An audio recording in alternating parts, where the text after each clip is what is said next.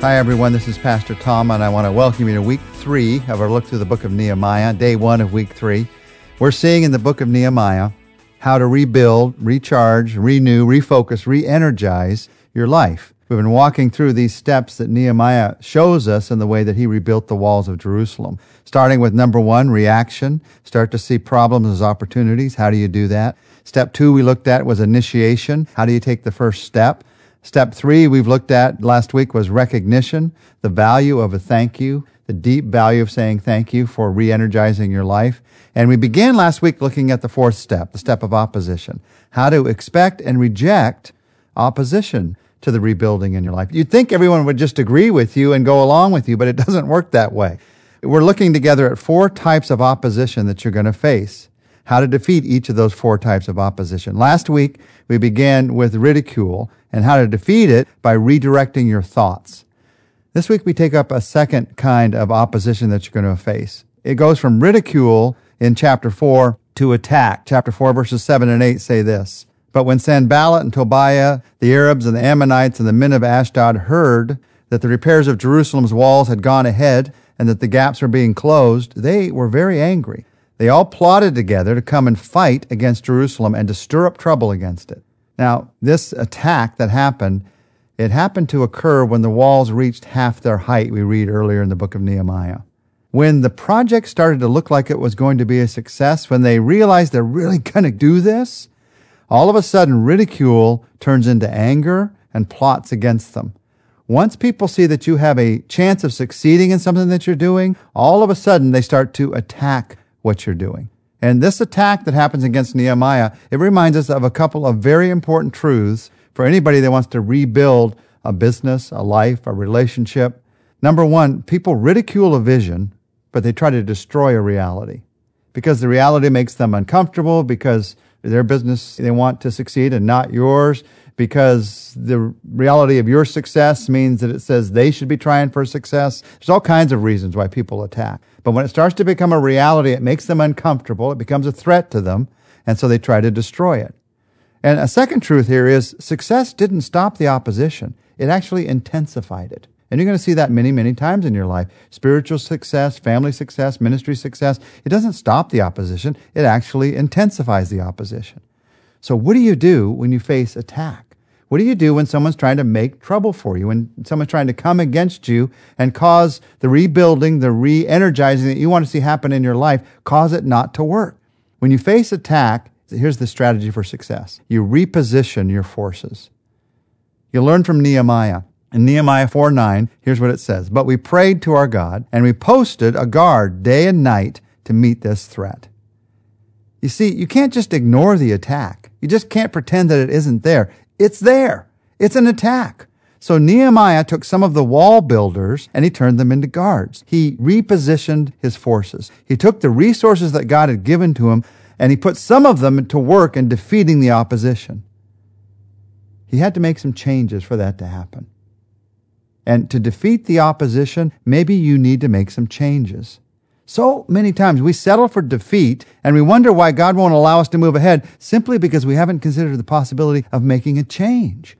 So, for instance, if your family is under attack in some way, the good that you want to see happen in your family, the rebuilding you want to see happening in relationships with your husband or your wife or with your kids, if that's under attack in some way, you might need to make some changes.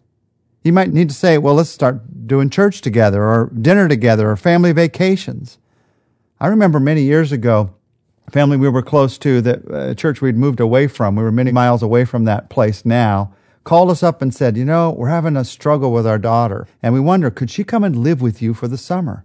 Because she just needs to be in a different place for the summer because of some of the struggles that are happening. And she did that, and it made a huge difference.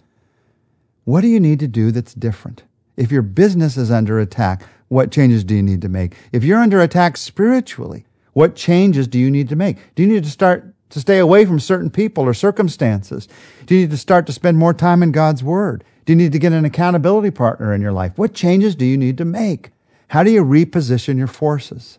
Now, in thinking about this, I want you to notice what happens in verses 16 to 18 as it talks about what Nehemiah did. From that day on, beginning in verse 16, half of my men did the work, while the other half were equipped with spears and shields and bows and armor. The officers posted themselves behind all the people of Judah who were building the wall. Those who carried materials did their work with one hand, and they held a weapon with the other. And each of the builders wore his sword at his side as he worked. But the men who sounded the trumpet stayed with me. Now notice, for Nehemiah, it wasn't a matter of, okay, let's go fight and then we'll build. No, he didn't stop building to fight. If you stop building to fight the attack, you'll end up spending the rest of your life fighting the attack, and you'll never get back to building. There's a lot of people who spend the rest of their life fighting the attack against their family, against their faith, against whatever, and they're not building anymore in their life. So Nehemiah had learned the lesson, we need to fight the attack and keep building at the same time. You build while you fight. That's the lesson of the book of Nehemiah. So if you're facing attack, you reposition your forces. And then Nehemiah chapter 4 turns to a third kind of opposition that you're going to face as you try to re-energize, recharge your life. It's in verses 10 to 12. It's the opposition that comes through discouragement. Beginning in verse 10, meanwhile, the people of Judah said, the strength of the laborers, it's giving out. And there's so much rubble that we cannot rebuild the wall. And also our enemies said, before they know it or see us, we'll be right there among them, and we'll kill them and put an end to the work. And then the Jews who lived near them came and told us 10 times over, wherever you turn, they're going to attack us. Notice how this invitation to be discouraged, it just gets louder and louder and builds on itself in Nehemiah's example.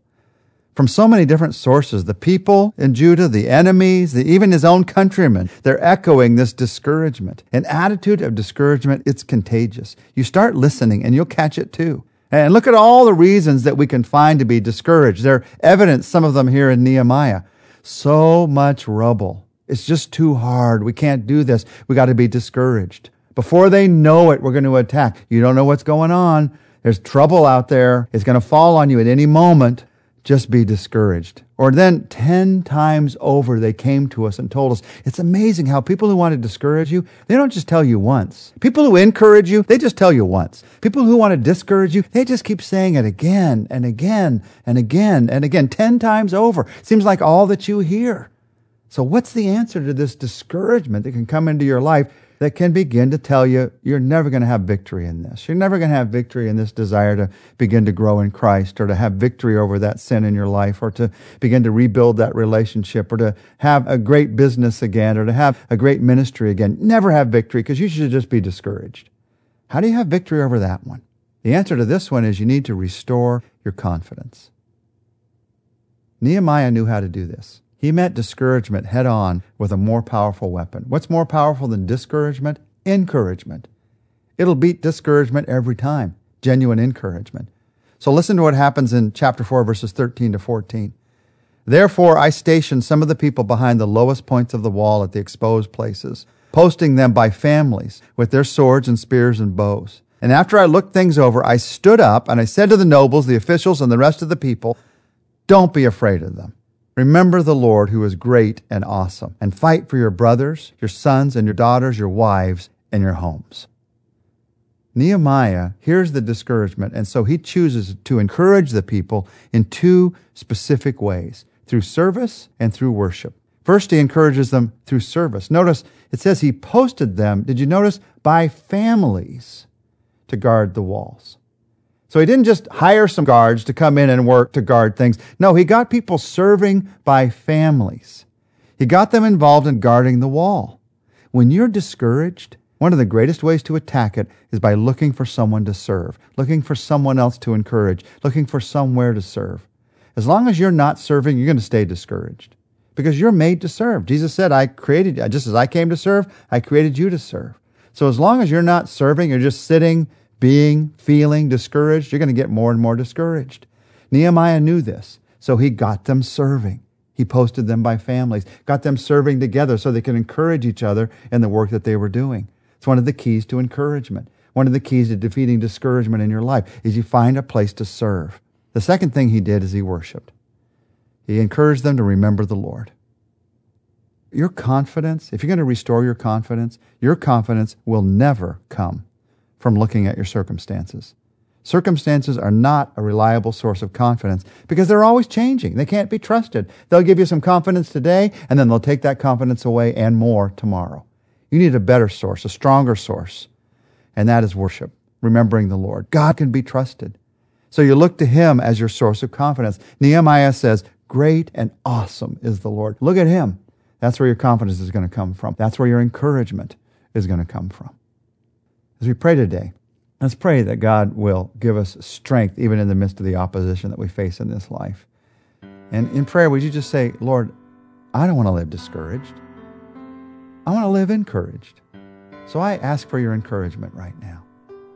I pray you'd show me a place to serve. And even though I don't feel like it, give me the strength, give me the faith to serve, to take that step, that small step of faith that can make such a huge difference in my life. And Lord, give me the heart to look to you, to worship you, to remember the Lord. You are a great and awesome God. You are a God who loves me and a God who will encourage me in anything and everything. And Lord, when I feel under attack, instead of just letting the attacks come, help me to look for the changes that you need to see made in my life. The changes that are changes of faith, changes of trusting in you, repositioning my forces, the strengths you've given me to face the attacks. God, thank you that I never face anything alone, that you are always with me. In Jesus' name, I thank you. Amen. Join us tomorrow. We're going to look together at the answer to one final type of opposition.